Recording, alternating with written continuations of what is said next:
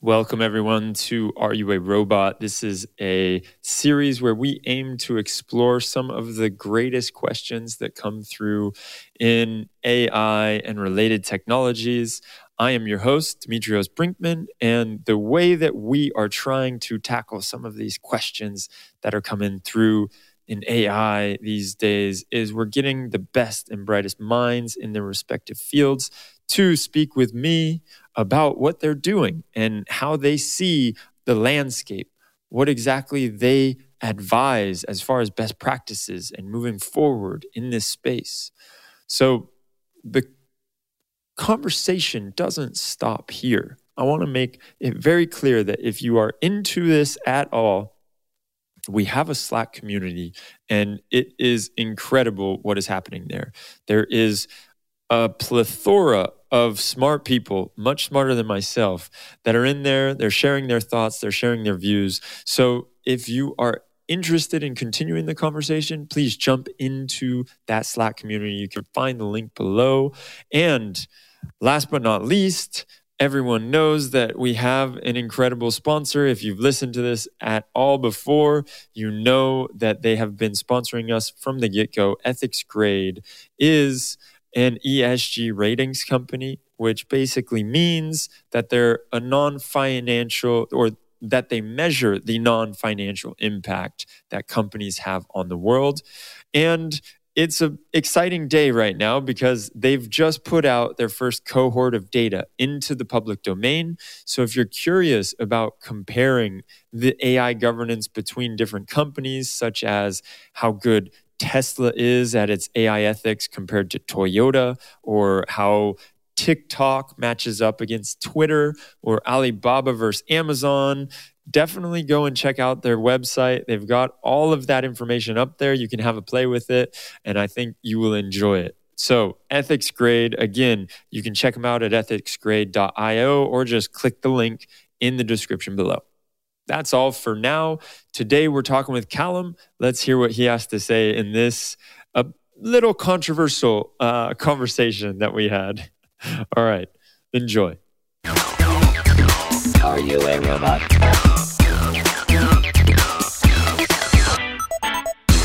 All right, Callum, it is an absolute pleasure to have you on here. Today, we are going to be talking a lot about jobs and the future. And I know this is something that you spend a lot of time thinking about and pondering, wondering what is going to happen.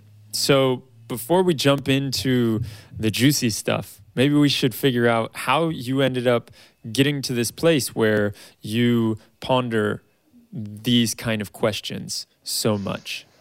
Yeah. I have always been interested in artificial intelligence. I've always thought that one day humans would create what these days is known as an artificial general intelligence, an AI with all the cognitive abilities of an adult human, that would go on to become a superintelligence. But until 1999, I assumed that wouldn't happen in my lifetime, and not in the lifetime of anybody then alive. It wouldn't happen for thousands of years. Then I read a book by a very controversial man called Ray Kurzweil.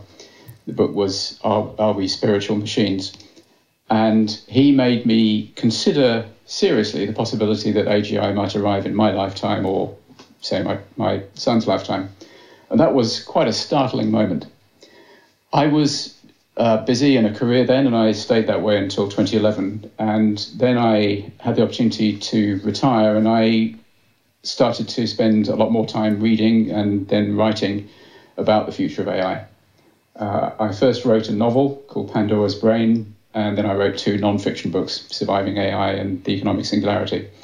And I came to believe, and still believe, that this century there will be 2 singularities. A singularity is a point in a process where a variable becomes infinite. It's a term in maths and physics. And it's been applied in human affairs since the 50s. John von Neumann was apparently the first to apply it to human affairs. And it simply means a point where everything changes because of a dramatic development. And so these 2 singularities are the point when most humans become unemployable, and then the second one is when we create the first superintelligence, and then everything changes. And so that's probably enough of an introduction as to how I became thinking about all these That's things. one hell of an introduction, Callum. Started off. I'll try to be more concise in future. No, that was perfect. I mean, there's so much I want to dive into there. And I think the main thing probably that jumps to mind is, why were you convinced that after you read that book, you talked about reading Ray's book, and you said, whoa, this might actually happen in my lifetime?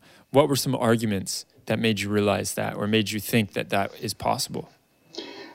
It's very simple. I hadn't taken seriously the power of exponential change prior to reading that book. I expect a lot of people are groaning now. Exponential progress is astonishingly powerful. The classic example is, if you take 30 normal steps, you will travel about 30 meters. If you could take 30 exponential steps, so that your first step is 1 meter, your second step is 2 meters, your third is 4, and your fourth is 8, and so on, you'd go to the moon. But in fact, you'd go to the moon on your 29th step, and your 30th step would bring you all the way back. Each step in an exponential process is equivalent to the sum of all the previous steps. It's unbelievably powerful. It's why we have supercomputers in our pockets, when computers really only got started just after the Second World War. And you project that forward, you have machines which are astonishingly capable. Now, Kurzweil takes a slightly simplistic approach. He seems to think that if machines get to the point where they have the same processing capability of a human brain, they'll be able to do what a human brain can do. Mm-hmm. I don't think he really is that. I don't think his view really is that simple. But and it's almost certainly not true. There's an awful lot of clever work required to figure out how the software works and how the systems are configured. But broadly speaking, if you have machines which are, say, 10, 20, a million times more powerful, as in they can do that much more processing than a human brain, you're going to have machines which will be able to replicate what a human brain can do at some point. It's almost inevitable. Now, of course, exponential growth might stop. Lots of people say that Moore's law is grinding to a halt. I don't think that's true. I think it's just changing. It always has changed throughout its short history. And it's continuing to change. So I think we're going to keep having exponential growth, and therefore I think we will have AGI in this century. And I think well before that, we will have machines which can do pretty much, well, they can do the things that almost all of us do for money. I do think that will come considerably before AGI. That's another controversial issue. And I think that when that point comes, we have to accept that humans won't do jobs. If humans don't do jobs, we need a different way of getting money. And that's the thing that I spend most of my time thinking about. And so in your mind, it's anything that anyone is doing right now. It's not like, oh, these low-level tasks that like we hear a lot about bus drivers or taxi drivers because autonomous cars are coming. But for you, it's no one is safe from this revolution. Not no one. I think that there will be human jobs that machines can't do until machines become conscious, until machines become AGIs. For instance, deciding the goal of organizations and of societies, that's not something we would delegate to machines, I don't think. That would remain in the purview of humans. And anything that requires consciousness. So I have a view that art is the expression, art is the use of a craft, a skill, to express something interesting or important about the nature of being human, or at least of being conscious. And you really can't do that unless you're conscious. Therefore, unconscious machines can't create art. Now, not everybody would agree with that definition, but it seems a decent one to me.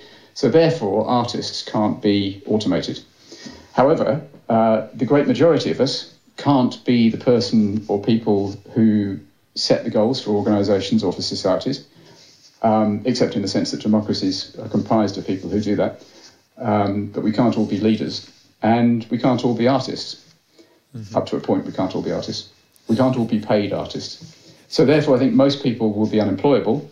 And I think, our big job for the next few decades is to figure out how to make that a really, really good situation, which I think we can. Yeah, and I want to get into that a little bit more. I just want to pump the brakes on the artist piece. because that I find fascinating as an artist, a self-proclaimed artist myself. You know, the thing about the art right now, we're seeing a lot of music being made by machines. Like AI is making music, and AI is making, there's any kind of style of painting. You can just put a picture into a website and get it in Rembrandt style or Van Gogh style, and that is being made by AI too. So for you, that is an art. Correct. And so it's because it doesn't have the, for lack of a better word, it doesn't have the soul behind it. Yeah, there's much better words than that, because I don't think we have souls. But I absolutely agree with where you're coming from. It doesn't have the expression. It doesn't express anything about the nature of being conscious or of being human.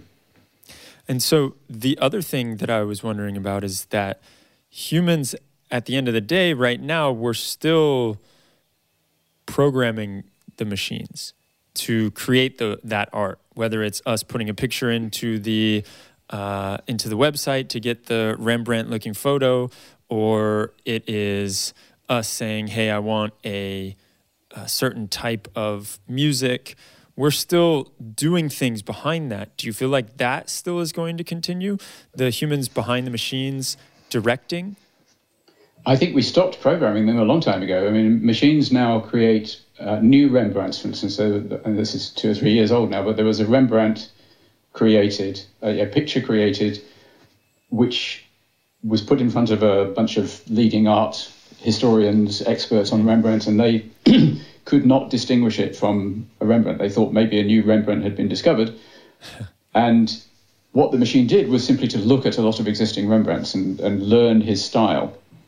So there wasn't any programming going on there. The machine was, it's not quite that simple. It didn't just look at a bunch of Rembrandts. It was trained, it was set up, and I dare say that took a lot of man hours to do, human hours to do. But it wasn't programmed per se. It learned, and that's that's characteristic of this new type of machine that we have since 2012, since the Big Bang in machine learning. We don't program these things anymore; they learn. Well, I guess what I'm trying to say is the people that are training these machine learning models, and they're the ones that are setting out to create this, whatever it is, X, this machine that does X or Y.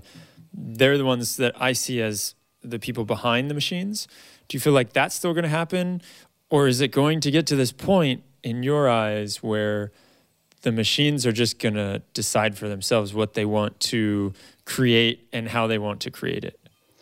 Good question, and I don't know. I think it'll be a while before a machine that is, say, trained to play chess decides, hey, I'm bored with this. I now want to train myself to paint Rembrandts.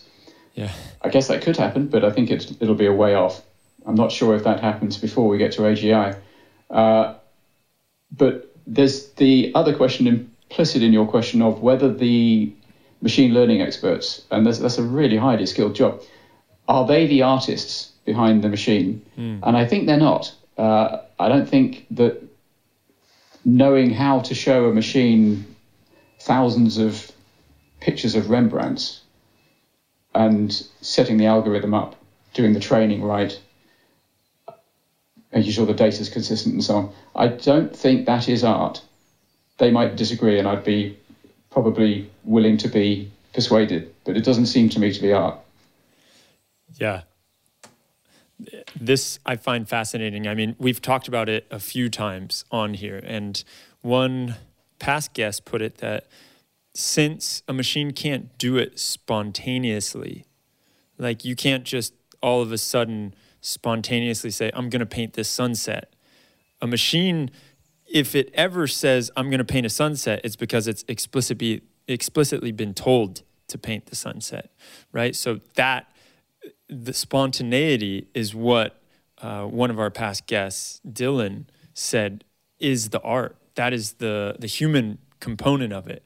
So I know we didn't come here to talk about that. We got on a little bit of a tangent, and which I absolutely love talking about that stuff. But let's get into the jobs section, because and this is a huge piece of society that is looking at this and wondering how this is going to pan out. right? Because it is very important that, as you say, we get it right.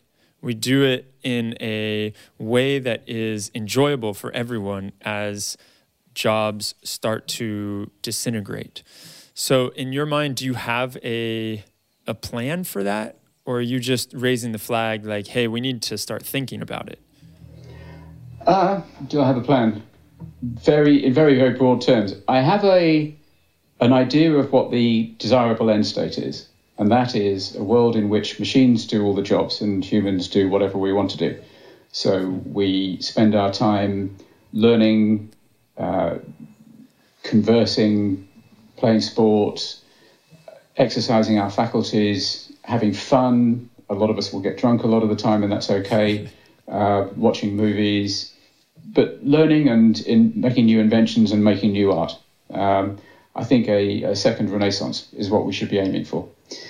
And a lot of people worry that if we do get to that post-jobs world, that we'll all get bored or suffer existential despair because of lack of meaning. And I don't think that's the problem. I think humans are very good at finding interesting things to do. I think that is proved by at least three classes of people. One is aristocrats, who mostly had no jobs. We're all watching Bridgerton now, and they don't have jobs and they're not existentially bored. The second class is comfortably off retired people, and I know quite a few of them because I'm that sort of age, and they are really busy, really happy. They do not want another job, thank you very much. And those people are the worst people ever to be put in that position, because they've spent their entire lives being trained and training themselves to look for the next job, to look for the next hoop to jump through, to look for the next big challenge. And then suddenly, age somewhere between 50 and 70, they get told, okay, that's all over. Now just go and have fun. You'd think, crikey, they've been trained in how not to do that. And yet they all manage it. No, they don't all manage it, but most do. And then the third group is children. Show me a child who thinks they need a job to have fun. So I don't think that existential despair through lack of meaning is a problem. The problem is money. The problem is, clearly, by definition, if most of us are not doing jobs, we haven't got an income. So where do we get the money from? And people jump up and down and say that universal basic income is the answer, but it's not affordable. And we're doing this giant experiment in UBI right now, where governments are handing out vast amounts of money to keep everybody afloat while there are no jobs for many of us, because we can't be face-to-face and therefore we can't do a lot of the jobs we used to do. And we know that it's going to rack up an amazing debt, which our kids are going to have to pay off. So that, to me, that's final proof, if anybody needed it, that universal basic income isn't affordable unless there's a massive change to the economy. And the change to the economy, which I think could make it affordable, is if automation, cheap energy, and the use of AI to make everything efficient could reduce the cost of all the goods and services that you need for a really good life close to zero. So if everything becomes almost free, then the transfer of money the transfer of some sort of asset, whether it be income or wealth, from those who have it, i.e. those who own the machines and those who own penthouses in Mayfair and on Park Avenue, transfer from the rich to everybody else becomes not onerous, becomes feasible. And I call this state where most people are not doing jobs, and there is a massive transfer of a massive economic transfer. I call it fully automated luxury capitalism, because it's fully automated. It's luxury because everybody has everything they need, and it's capitalism because capitalism is a fantastic mechanism for optimizing production and making wealth. And we should carry on. We should keep that. We should retain that. Wow. So do you not think that when we are all in a state of this luxury capitalism, like if it were me, I would still want to fly private or have all of these incredible luxuries, but everyone is not afforded that. So we're going to have to be told what we can and can't have. And so it's just like you're seeing the basics being met, and then nobody is allowed these privileges anymore? How does that work? No, absolutely not. And it's a really important point. Under an alternative proposal, which you could call fully automated luxury communism, you're right, everybody would have the same. It would be centrally controlled, and you wouldn't be able to earn luxuries. And that's a world which I find frightening. We've been there, and it doesn't work. And it isn't just that it was badly implemented, it just doesn't work. I think people should be able to continue to get rich. So you need to keep a market. Now, firstly, the level of basic may not involve turning left on an airplane, because perhaps by definition, only a minority of people can turn left on an airplane, can stay in luxury hotels and so on. But the level of basic is going to be pretty good. It's going to be better than, say, a middle-class American has today. And for most people in the world, that's going to be a huge improvement. And that's possible because we've got automation, we've got virtually free energy, and we've got much more efficient production using AI. But there will be luxuries like turning left on aircraft, owning original Vermeers, owning original Aston Martin DB5s. And if you are smart, hardworking, or lucky, as has always been the case, you'll find a way to create value that isn't available to most people. And that might be through creating art. It might be through creating new ideas, new dreams. It probably will be creating new ideas one way or another, whether it be intellectual property. Well, it will be intellectual property. What sort of intellectual property we can't even begin to imagine now, I should admit, I think. Mm-hmm. So I see some people getting rich, other people staying rich, and everybody else being what we today would regard as rich, they will regard as being normal. And it should be pretty good. It should be very satisfying for most people. So these ideas, I think that's a great point. Like, we're going to be adding value to the global economy or the world at large through ideas. And then in your vision, the three pieces are going to help us execute that in a way that we cannot even imagine right now, right? It's like the low cost of energy, the efficiency from AI, and sorry, I forgot the automation. The automation is the third plank. Yeah, there we go. So basically, it's like if you have a brilliant idea that someone will pay for, then you're going to get rich, and all of these people are going to be paying for things because they're getting this universal basic income. And so so it's like the majority of the population is sitting here at this very nice, comfortable state, and they still have money to spend on their Starbucks and their whatever it is that they like. So if you create a better Starbucks, potentially you're going to be able to get rich. And that's the capitalistic portion of your view. Yeah. Or if you create a piece of music that everybody loves because it's genuinely expressive of, what some people would call soul and I would call something other than soul. Yeah. Okay. So this is really interesting to dive into because there is this part of me, like you just were talking about, we're doing an experiment right now on this universal basic income, and the debt that is piling up is scary.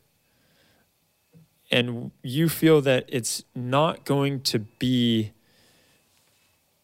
so scary when we're just giving out money with the universal basic income if we can capture these three pillars.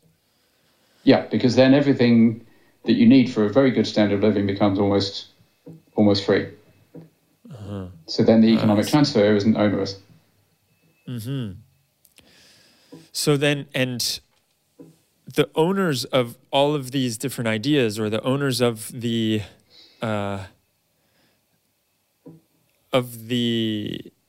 things that are making people rich, like if I start the next Amazon or if I start the next Starbucks,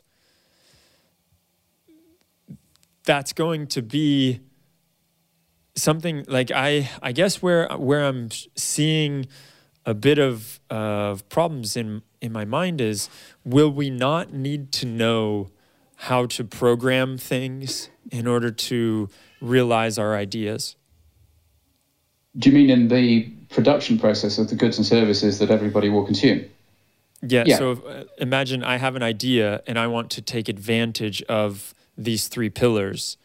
Will I not need to be a subject matter expert in these things in order to make my dream a reality?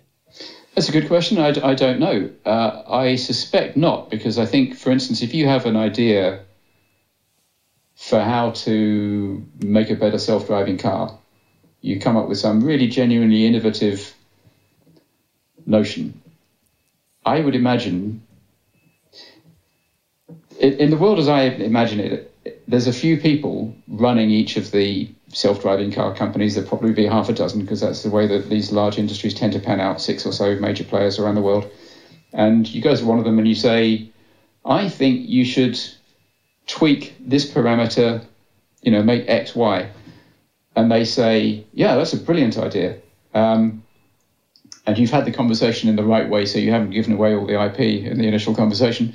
They say, right, we'll give you 1% of every car that we make with this parameter tweak.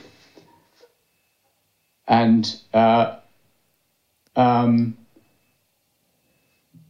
generates your wealth.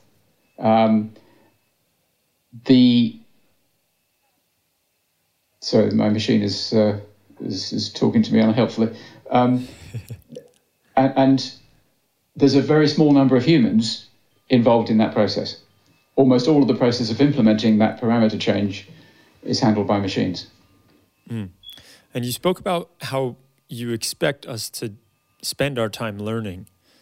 And I wondered about, if our universal basic needs are covered and we are going to be learning, we're going to be learning from, I imagine, how a lot of us are learning right now, which is through YouTube or something to that effect, online learning. And so I just wonder, what would we learn about if we didn't? Because right now, a lot of stuff that I learn about is for my job, right? So what are we going to be learning about? I hope that people will learn languages. And I say that because I'm learning Spanish. I spend half my time in Spain and I love the country, and I find learning the language, even though I don't actually need to learn it because Google Translate is so impressive, I can get by without speaking a word of it. But learning the language, chatting to the people that I meet in Spain is so rewarding that I think a lot of what we'll do will be that kind of learning. I should also say, I don't think that we will ever stop working. I think we'll stop doing jobs. And the difference is that the work we do, we won't be paid for. So people will do work in the sense of they will look after the elderly, look after the sick, and pursue science and pursue art, that sort of work. So it actually, in a way, the world may look less different than you might think. It's just the economic flows would be very different. And you asked earlier whether I had a plan. So I sketched out a possible optimistic end state. The plan is how we get from here to there. And this one is a bit surprising. I think it's going to happen automatically. I think automation is inevitable. The main thing we need to do is hurry it up and welcome it. The progression of energy costs down the cost curve towards zero is already happening. And the implementation of AI is beginning in industries beyond tech. The main job I think we have to do is to make sure that enough people are aware of where we're going and believe that there is a possible, likely good outcome, that we don't all panic. We're still in a populist wave at the moment. It's a major populist right-wing wave. We might be heading into a left-wing populist wave. And we're seeing how bad that is for us. And it's frankly trivial compared to the populist wave we might have if most of the world wakes up one day and says, oh, we're all going to be unemployed in 5 to 10 years, and there's no good outcome. The populist wave that will cause will be truly scary. Yeah, I mean, you can argue that a lot of this populist wave that we're going through right now is due to the fact that there has been so many job losses from automation or from factories being moved overseas. And so you're seeing that part of society lashing out. Yes, that does get argued. And I guess probably that is the major concern for a lot of people. But my impression is that that's not the major driver for this current wave of populism. It's more about a reaction against the triumphal march of liberalism. This may sound a bit odd, but since the 80s, the world has changed unrecognizably, and I've lived through this change. Women are not any longer expected to just sit in the kitchen, and women rightly expect a place in the boardroom. Gays don't anymore expect to be beaten up routinely, and they expect to have equal rights. And the same is true of people of colour. And these are great things, in my opinion. There are aspects of those changes which a lot of people feel really uncomfortable about. And I think that most of the current right-wing populist wave is a reaction against those things. Populism is always, by definition, it is political leaders saying to a section of society, a big section of society, you used to have a better time. An elite, a metropolitan elite, has stolen your birthright, and we, the populist leaders, are going to hand it back to you. There's all sorts of ironies involved in it because the populist leaders are usually incompetent, corrupt, and they almost always are part of the metropolitan elite themselves. And they certainly cannot deliver a return to a better world because there wasn't a better world in the past. But that's just the way it goes. It sounds like you're talking about my old president. I am going to say nothing.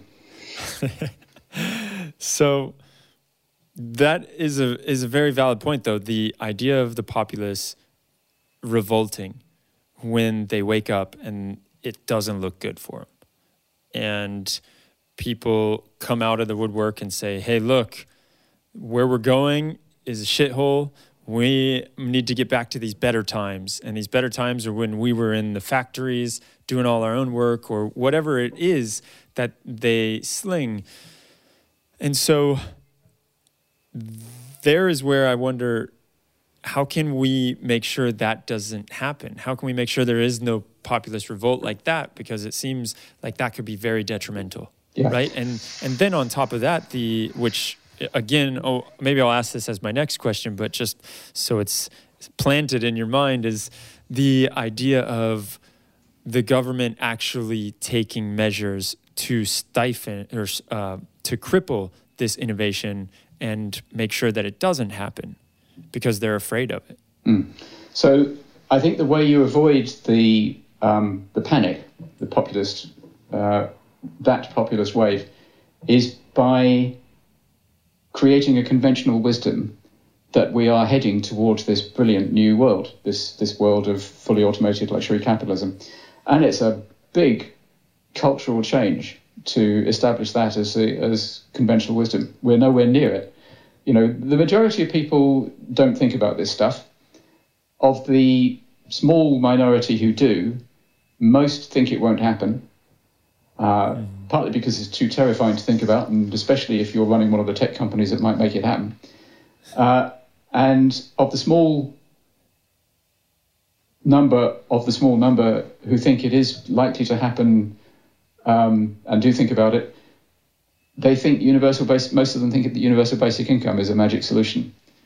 And I think, all those myths need to be peeled away. So it's a big job of creating a new conventional wisdom. What should governments do? Well, firstly, be honest about the possibility that automation is coming. Now, it isn't coming in the next 5 years. We're not going to have machines which can do almost all the jobs that we humans can do in 5 years' time or in 10 years' time, because the people who say it's not going to happen, who say it's the Luddite fallacy, they have a point. And their point is, we've had automation for many centuries, and it hasn't created lasting widespread unemployment. There's loads and loads of jobs which we used to do, which don't exist anymore. You know, pulling ploughs around, first got handed to horses and then it got handed to machines. Going around and lighting gas lights in street lights in the evening, manning lifts as they went up and down in buildings. All those jobs have been automated. As long as there are some jobs that machines can't do, then there will be lots of jobs for humans. But my claim is that there will come a point when machines can do almost everything that humans can do. I mean, by definition, that a majority of humans' jobs are being done by machines. So governments, I think, should encourage us all to take that question seriously. They've got their plates full at the moment. I don't expect them to do it now. And I think we've probably got another 10 years before it's inescapably obvious to everybody that this is coming. In this 10 years, I think we need to make that, we need to move towards that new conventional wisdom. And then you ask about governments who say, well, this is all too horrible. We don't want any part of it. We're going to stop it. Some governments will try that, and they will find that their economies become woefully uneconomic. Everybody gets poorer, and one way or another, they will change course, either because they have an attack of common sense or because they have a revolution, because their people are just getting desperately poor and looking at what's happening over the border, where they're not resisting these changes and everybody's getting richer. A bit of a tangent, but when you talked about someone manning the lift, it brought me back to New York, and there are still those jobs in some buildings in New York, and it's so nice when you get that. And so maybe there will be some of these for nostalgic purposes, I guess. Yeah, but they're not manning lifts. What they're doing is that's professional pampering. You know, they're professional flatterers. And that's, I hesitate to say this, but I think it's a bit demeaning to both parties. And I would like to think that robots would do that rather than humans. I just think in a world where robots do everything, the occasional human contact will be nice to have as like a surprise. Yeah, but, you know, in a world where robots do all the jobs, there'll be plenty of human contact. We will all be free to spend more time socializing. And doing work projects together. Though. Only if we want to socialize. Which we do. You know, I mean, look at what's happening now. Everybody you speak to in lockdown is saying, I mean, I don't know where you are, Demetrios, but I'm in England, and everybody in England is told to stay home. And everybody's bored out of their skulls. You know, there's a great joke. It goes, a man walked into a pub. Lucky bastard.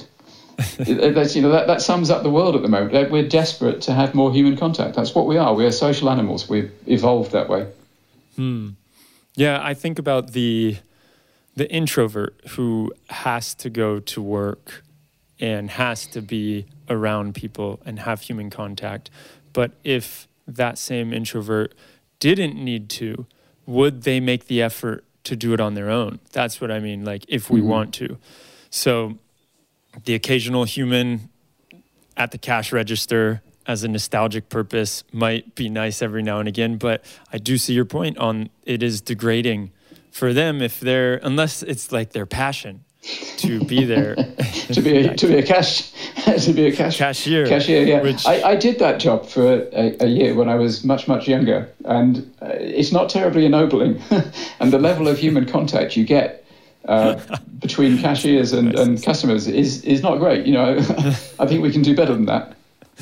Yeah, some jobs will come, and I guess that's the main argument, right? And what you were saying is that jobs come.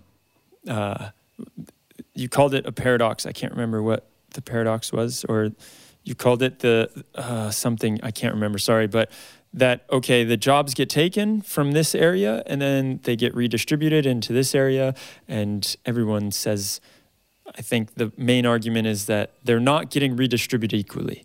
So you're losing 5,000 jobs here, but you're only getting another 1,000 here. So, but that's not really true. You know, prior to the pandemic, the UK and the US were pretty close to full employment. If it was true that automation reduced the number of jobs, we would be close to total unemployment because we've had automation for a very long time. There was probably a lot more unemployment in the early stages of the Industrial Revolution than there are now. Automation wipes out huge classes of jobs, but it creates many more new ones until it doesn't, because machines can do everything that humans could do for money. Yeah. So let's jump back to this piece about the cultural part and the wisdom that needs to come.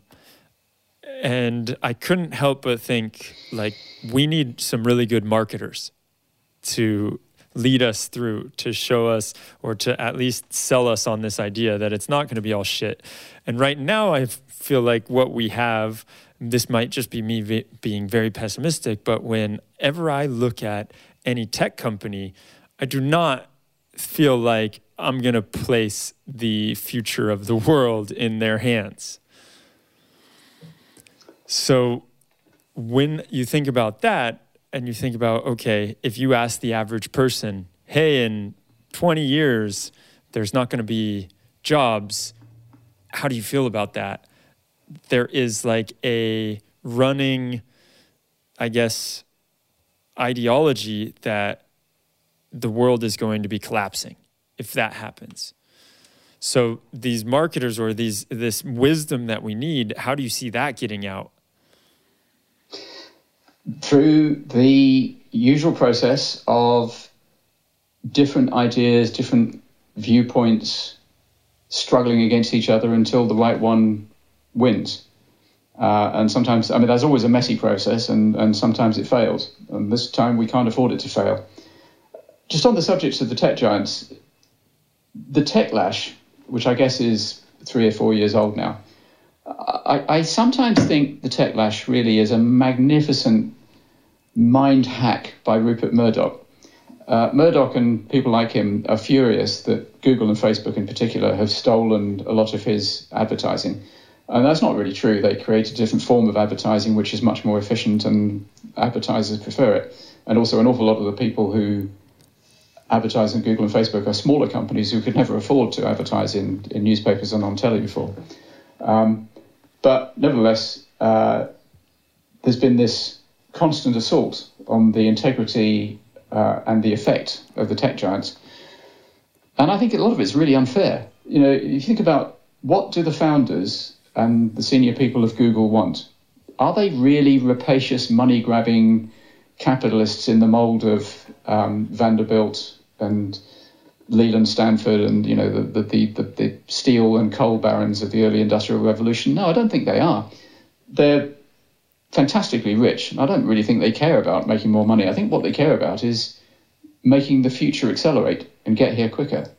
I think we're in an odd period in which the people running these tech giants are probably more philanthropic than capitalists have ever been, really. So I think the Techlash is a bit of a shame, but I know that's an unpopular minority opinion. With regard to how we can get this mindset change that I think we need to happen,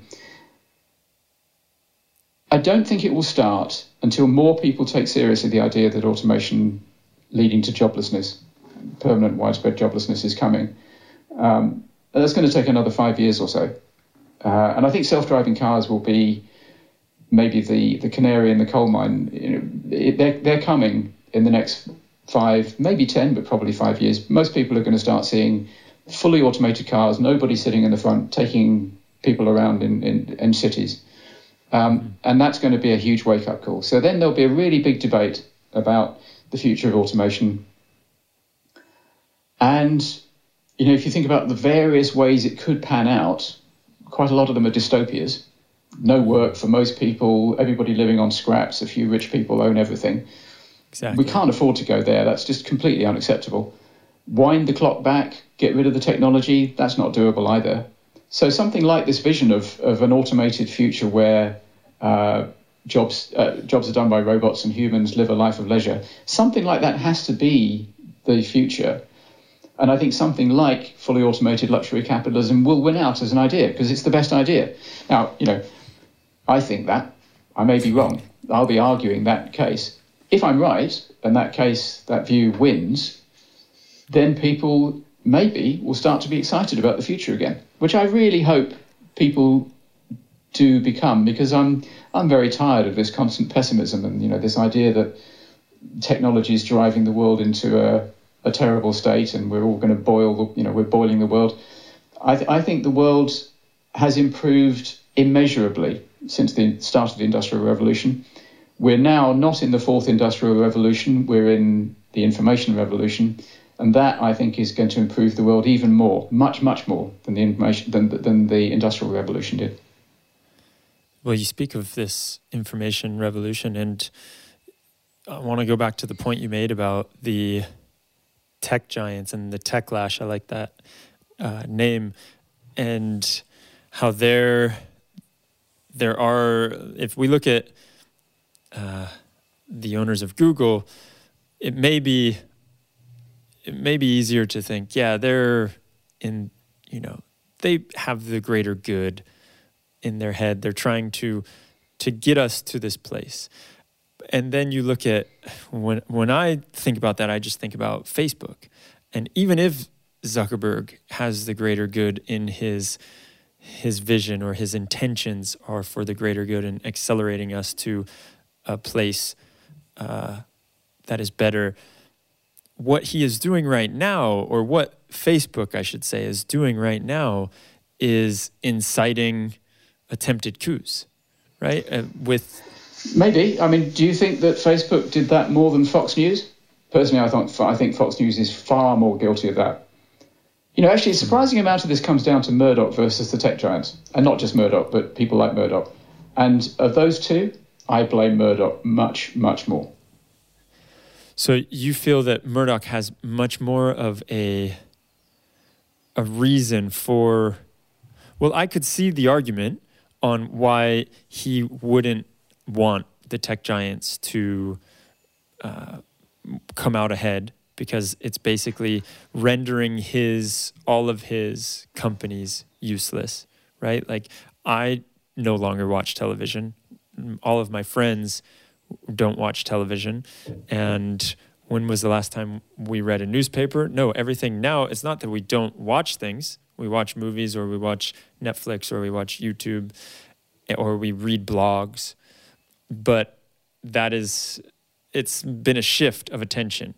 I still have a really hard time, though, thinking that, and please prove me wrong on this, but I really feel like Facebook and the way that our information is sold and the way that our data is just freely out there for anyone to use is not a healthy way of having society.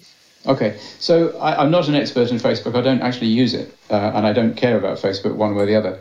My impression is that Zuckerberg is genuine when he says his goal in life is to connect people. I think that probably is what he's trying to do. I'm not at all convinced that Facebook has been the driving force in the current wave of populism, partly because the populist wave started well before Facebook came along. It started essentially as a reaction to the election of Barack Obama. The Tea Party, the Tea Party as a subset of the Republican Party, was a response to the election of Obama, and it just got angrier and angrier from there. And the flames were fanned, I think, more by Fox News than by anything else. Do I think that our data is being missold? I think if we all really believed that, we would all use DuckDuckGo and social media which aren't Facebook. And yet we don't, most of us. And we have a free choice to do it. So it seems to me that actually most of us don't actually care about it. And we talk about it a bit, but we don't really care about it. And how much are we being damaged by our data being sold? I mean, I know for a fact, I provide tons of data about myself to Facebook and to other tech giants, and then that data is aggregated with other people's data and sold to or used to help companies advertise. My data, my individual data, is utterly useless on its own. It has to be aggregated with hundreds, and hundreds of thousands of other people's data to become valuable. So this idea that we're in a surveillance capitalist state, which Shoshana Zuboff has been peddling for a while, I think is completely false. I'm not surveilled. Google doesn't care what I personally do. What it cares about is what a whole load of people like me do. The upshot of that is that a whole load of people like me get messages from companies which might be useful to me. I don't find that to be an injuring process. I haven't yet seen the ad which has injured me. So, again, that's a minority opinion, and a whole lot of people who call themselves AI ethicists will hate me for saying this, but they already hate me anyway, so I don't care. Which is amazing because we are on an AI ethics podcast, and so you're making a lot of friends out there. Yeah, people are going to be putting it in the comments, but I have to push back a little bit on that. Sure. Being just I feel like a lot of us, how you mentioned, we don't. A lot of people say that they care, but they don't actually. Right? Because otherwise we would be using DuckDuckGo and such different networks. But for me, I feel like the majority of people don't know how their data is being used. Even people that say they know or that are into this kind of stuff, we don't know what Facebook or Google or any of these social networks or any... But you do know. We all know there's a trade-off. I give you my data and you give me free stuff. And I like that trade-off. Yeah, exactly. But we don't know what they're doing when they take our data. They say, and like you said, that's a very easy one, and a very innocent one, where it's like they take our data and then we get shown mountain bikes because we like mountain biking. So that one is very innocent, but we don't know what else is happening behind the scenes. And we do know that artificial intelligence is being trained on enormous amounts of data, and they're trying to get us to this place like you speak of, that is where the machines can do the jobs, right? And so you have to have a lot of confidence in the way that the people are running these companies in order to say, all right, cool, this is fine, I'm going to let this happen. If you really know what is going on behind the scenes, though, are you going to have that confidence? That's what I wonder. And I honestly don't know what is going on behind the scenes. I've never worked at any of these big tech companies, but I do know that I see things in that, like Facebook you can buy ads and target certain people, and you can make the ads very extreme and very polarizing, and then you can create more of an echo chamber for that, and then you can incite certain states, right, of emotion. And so that's where I'm a little bit like, ooh, I don't know if it's all gravy. Yeah, look, sure. I'm not saying that everything's rosy in the garden. There's all sorts of problems. There is a belief, and very smart people believe this, that algorithms aren't so much being trained to encourage us all to be more extreme, but it's a kind of inevitable process that they go through, because outrage is one of the strongest human emotions. Exactly. And so if you outrage humans, they'll pay attention more, and therefore that's what the algorithms do. It's not malice, a forethought on the part of any organization, and certainly not on the part of the machines. It just turns out that making people outraged gets the result that the company wants, because it creates more attention. I don't find that in my life. I don't know many people. In fact, I don't actually know anybody who sits at a computer allowing a social media to make them more and more outraged. I see outraged people storming the Capitol, among other things. Those people have got ideas in their heads which I don't think were put there by social media. I think they were put there by Rupert Murdoch. I could be wrong.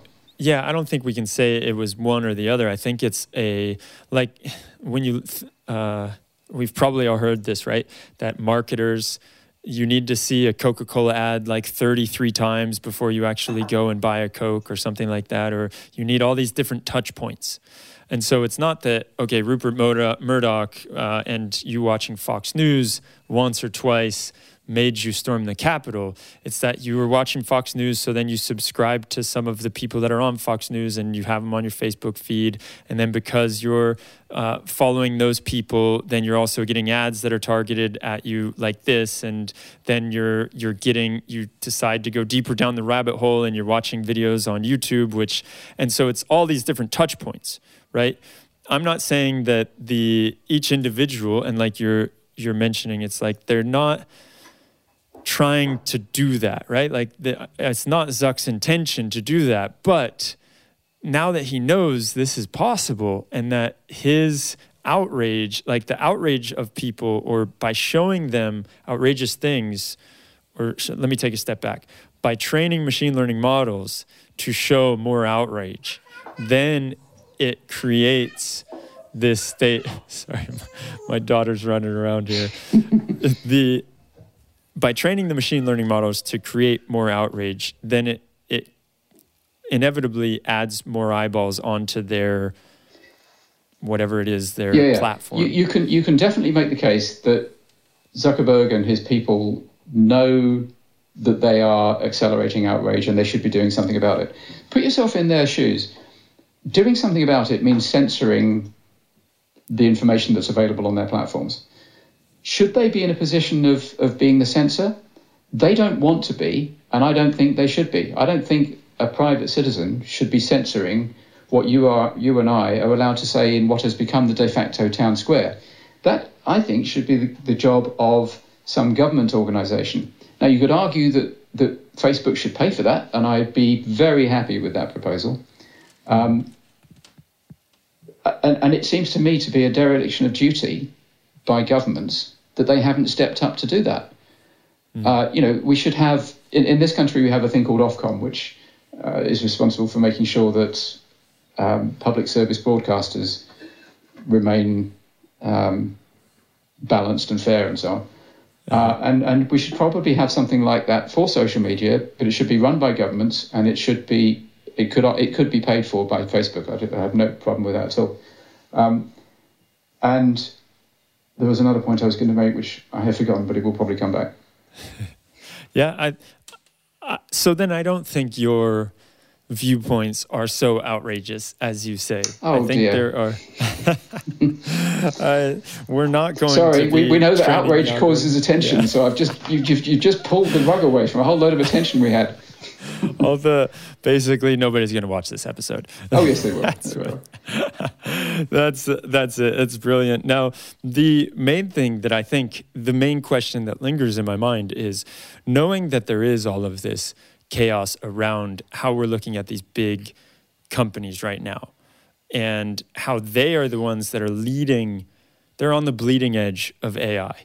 Right? If you are going to make any case for who is doing AI, it's going to be all of your Facebooks and your Googles, and so the trust there is what I really am wondering about. The trust and the ability to spin this marketing message like you were talking about, to be able to tell people, hey, we're not going to have jobs because Facebook and Google are going to create these AI that do everything for us, so you won't have to worry about it.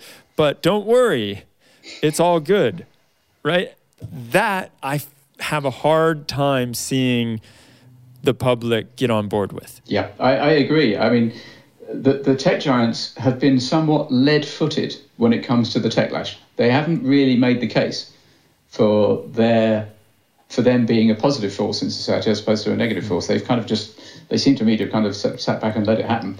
And I guess they're lobbying crazily at government level to avoid major nasty things being done at government level, but they haven't fought back against techlash, which is a shame. So you're right. I don't see them persuading us all that the future is going to be rosy.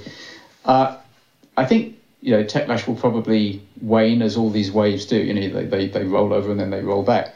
And also, it isn't by any means going to be only the tech giants that introduce AI throughout the economy.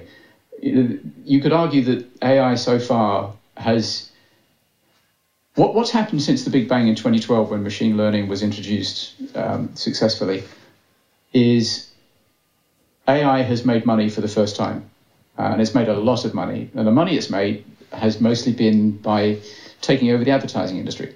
But the advertising industry is a very small part of the overall economy, and AI needs to move across transportation, energy, construction, retail, everything.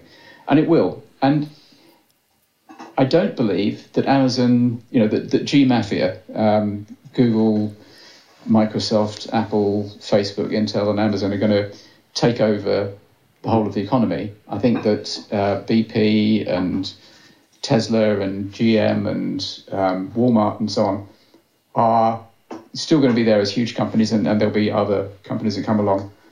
And AI will penetrate the whole of the economy. So it's going to be all business people who are going to, sooner or later, I hope, be telling the rest of us, it's okay, we can have a glorious future of fully automated luxury capitalism. And here's how it happens, not just the tech giants.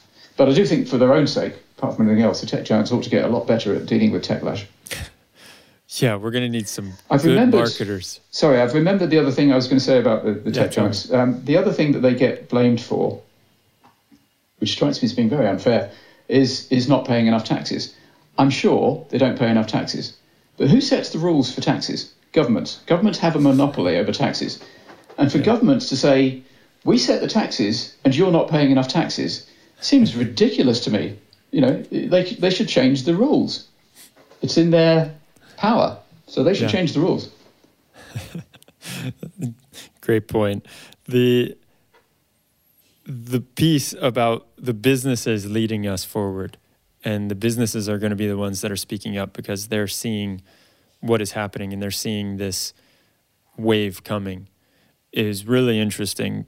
They're going to be the ones that are coming out and saying, we need to figure out what we're going to do here, because the wave is coming. The AI, the automation, the job losses are an inevitable reality. And you mentioned within 10 years, you feel that that is going to be something that we cannot turn a blind eye to. I think my hunch and the timeline in tech, in futurism and in tech, timing is everything. There's lots and lots of good ideas which just don't work because it's the wrong time. And Amara's law is very powerful. We always overestimate what tech and anything else will do in the short term and underestimate what it will do in the longer term. But my guess is that 10 years from now, it will be painfully obvious that automation really is going to cause massive widespread unemployability. And so at that point, we really need to have a new conventional wisdom. It might be 20 years. It might be 5. I think it's more likely to be 10 to 20 that realization is in place. Interesting. And it reminds me of a talk that I had with one of a woman that worked at Spotify, Sydney, and she was in charge of the robotics processing automation, I think is what they call it, RPA. Mm-hmm, mm-hmm. And her argument for this, because I came and I, of course, said, okay, so how do you sleep at night, knowing that you're just making these jobs obsolete? And what she said, and I think that this is something that a lot of people argue for, or they say that, okay, it's not going to be as bad as you think because all we're doing is we're getting rid of the repetitive tasks. And so that is opening up these employees to be able to spend time on things that are on the to-do list, but they never really get to. And we always have, a never-ending to-do list. But it's those things that are the most time-consuming and the most urgent that we end up doing first. And then we don't get to the other stuff that might need a little bit more thought. It might need a little bit more time, and it's not as urgent. And so her argument was that we're going to spend more time, or we're going to have more time to spend on that when we automate away all of these low-level tasks. Mm-hmm. I get the feeling that you don't feel the same way. Oh, I think she's largely right in the short term. So some people will have the tasks that they currently perform automated by RPA, and they will keep their current jobs, and their current jobs will get more interesting. The company will move them up the value chain and will have them do more interesting things. But I think it's also true that a lot of people will simply lose their jobs because the RPA will replace what they're doing, and the company can't think of a way of using those people more gainfully, and so it decides to shed the cost of employing them. So that's not a happy position for those people. Automation in the short term for a lot of people is extremely uncomfortable. Having to go out and find another job because your job got automated isn't fun. We need to make it fun. That's a hard thing to do. But if we're going to get faster and faster automation, which I think is inevitable, then people are going to find themselves out of a job more and more often, more and more quickly. And ideally, they won't have to find a new company. The company will, or they will, find something more interesting to do with their time as things are. But over the long term, over the medium term rather, it does apply. They move from doing the boring, repetitive thing. Hello. She just wanted to jump in. Yeah, say she hi. should. Yeah, I mean, she's part of the generation that's going to be living through this. Affected, more the most. most. Yeah. So in the longer term, people will end up doing more interesting jobs, but the transition could be very painful.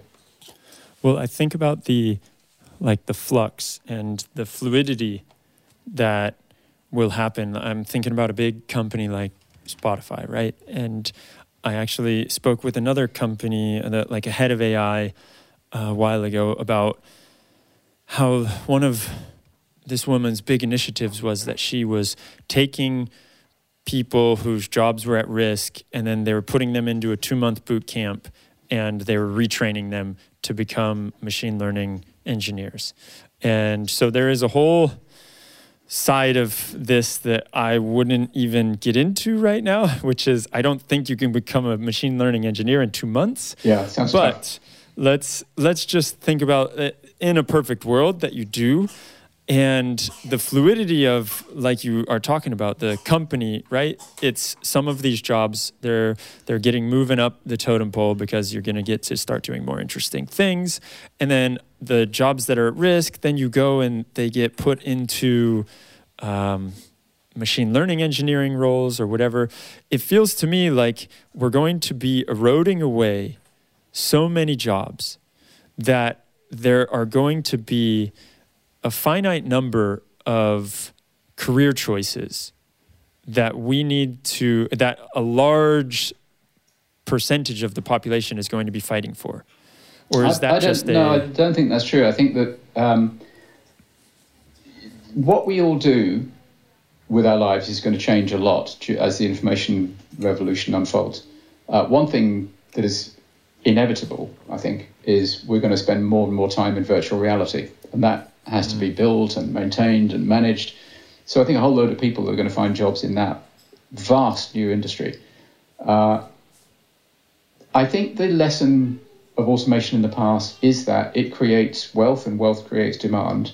And I think that will continue to be the case until machines can do most or all of the jobs that we do. They're a long way off that yet. I think they will get there in 20 to 40 years. And then we need to really worry. Well, actually, we need to worry before then. But until then, I mean, think about the Industrial Revolution. Before the Industrial Revolution, almost everybody was a subsistence farmer. A small number of people were royalty or nobility. A small number of people were professional soldiers, professional clerics. Almost everybody was a subsistence farmer. Now, in the most developed economies, 1 to 2% of people are farmers. Yeah. They're not unemployed, everybody else. They're doing other jobs, like the jobs that you and I do, which would be unimaginable to those subsistence farmers. I think the same thing will keep happening until the machines can do everything that we can do for money. So I want to wrap up here, but there is one question that I have as you're talking about developing countries and the countries that are still developing. do you see this wave hitting them later? Or is it going to be something that, because that's another thing that I think is going to be really fascinating to watch how it plays out. And you watch how it plays out in the rich nations, and then you can see maybe in 10 years or 15 years, it plays out again in these developing nations? Yeah, I think, and I'm not sure it'll be that, I think it'll be less of a gap than that. But yes, I think the shift to a post-work society will start in America, probably. It's the most innovative country in the world. It will happen very quickly in Europe and other places, and in China and in Asia. And it will roll across the world very quickly. Because it will be driven by economics, and economics is a kind of irresistible force. It'll be driven by automation, the reducing price of energy, and the increasing efficiency of AI. It simply won't be economic to hire people to do jobs. Clearly, people in less developed countries cost less to employ than people in developed countries. So the cost curve of AI and machine work has to go further to create that unemployability worldwide, but it'll happen very fast. And the analogy I like is the smartphone, which was kind of invented in 2008. And within 10 years, everybody in the world had a smartphone. Not everybody, but, yeah. Every people, large numbers of people all around the world. You go to a train station in Kinshasa, everybody's going to be glued to their smartphones, just like they are in London and New York.